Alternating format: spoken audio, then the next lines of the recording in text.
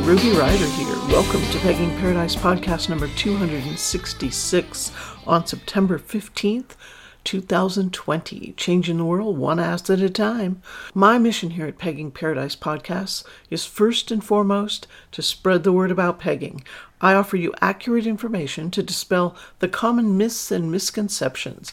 Basically, I spread the knowledge so that you can get onto the thrill of spreading your cheeks or your partners.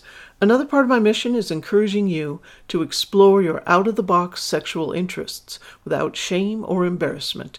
Shame is the silent saboteur of sexual satisfaction. Don't let it stop you from delving into the world of pegging and any other consensual, safe kink that calls to you. The journey can be exhilarating, breathtaking, and life-changing. If you would like to support this mission, become a patron of my work. All patrons have access to the podcast a day early, as well as a 24/7 chat channel full of pegging aficionados from all over the world. Rewards for the various levels of monthly support include written and audio erotica to titillate and instigate. Click the orange Become a Patron button on my website. You can also make a yearly one-time donation and receive the same benefits as a monthly patron. Just click the blue Donate button. Another way to support my work is by shopping at EnticeMe.com, the little black dress of pleasure products. Head over to Entice Me and peruse a meticulously curated selection of luxury, body-safe, non-toxic toys, specifically chosen for your thrills and satisfaction. For free shipping on your entire purchase, use the coupon code RYDER. That's RYDER. Need help figuring out which pegging equipment is the best choice for you? I offer free equipment phone consultations for customers of Entice Me, and you'll be supporting my mission of spreading cheeks around the world. We're going to start right off the bat here with pegging celebration time.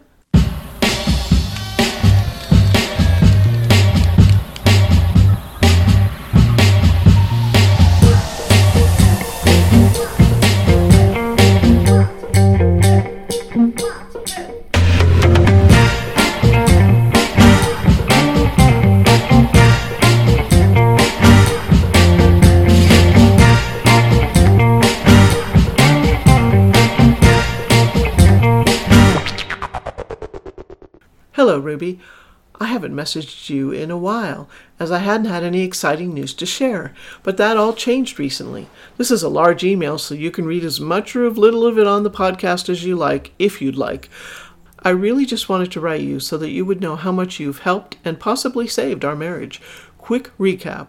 We are an interracial couple whose pegging story began more than 6 years ago. Ruby, I had stumbled across your Pegging Paradise website, and my fantasy started growing immediately. Although African American males are not represented much in pegging kink, I myself fell in love with it and remember drooling over all of your site's amazing photos, stories, articles, and links. I clearly recall going all the way back to listen to your very first podcast from June of 2012 onward. Eventually, I guarded enough courage and I sent the link to podcast number 112 to my then girlfriend. As I waited for her to listen, I was filled with so much nervousness and fear as to what she might think or say. She didn't listen to your podcast immediately, but when she finally did, we sat down together and talked about what she had heard. She was very inquisitive and asked me a number of probably common questions. You are straight, right? Why would you want to try pegging? Won't it hurt? Etc. I did my best to answer her questions with the knowledge I had gained from you. Yes, I'm straight. I want to have the dildo attached to you, a woman, and only you. I want to try it because it feels amazing. There are so many nerve endings, and the massaging of the prostate can give me intense orgasms. It should never hurt if we are prepared and are doing it correctly, etc. After taking it all in, she simply said, maybe we can try it someday. Years passed. We got married, traveled, started a family, and the fantasy of pegging ended up being pushed to the back burner. Sex in general has not been something very successful in our home, and quite often I was left unfulfilled in the bedroom. I had mentioned in previous messages that my wife has issues with vulvodynia and other unresolved vaginal pain during intercourse, and also my penis size often makes sex painful. Tie that in with her generally lower sex drive, and it is all a recipe for a poor/non-existent sex life. Last Saturday, it feels like our entire sex life may have changed completely. Saturday morning, I dropped the kids off at their grandparents so the two of us could enjoy the day unencumbered, since we don't get much kid-free time during this pandemic. I had some plans to do some yard work and a few household projects, but nothing else on the agenda in particular. I pulled back into our driveway, parked the car in the garage, and opened the door to our kitchen.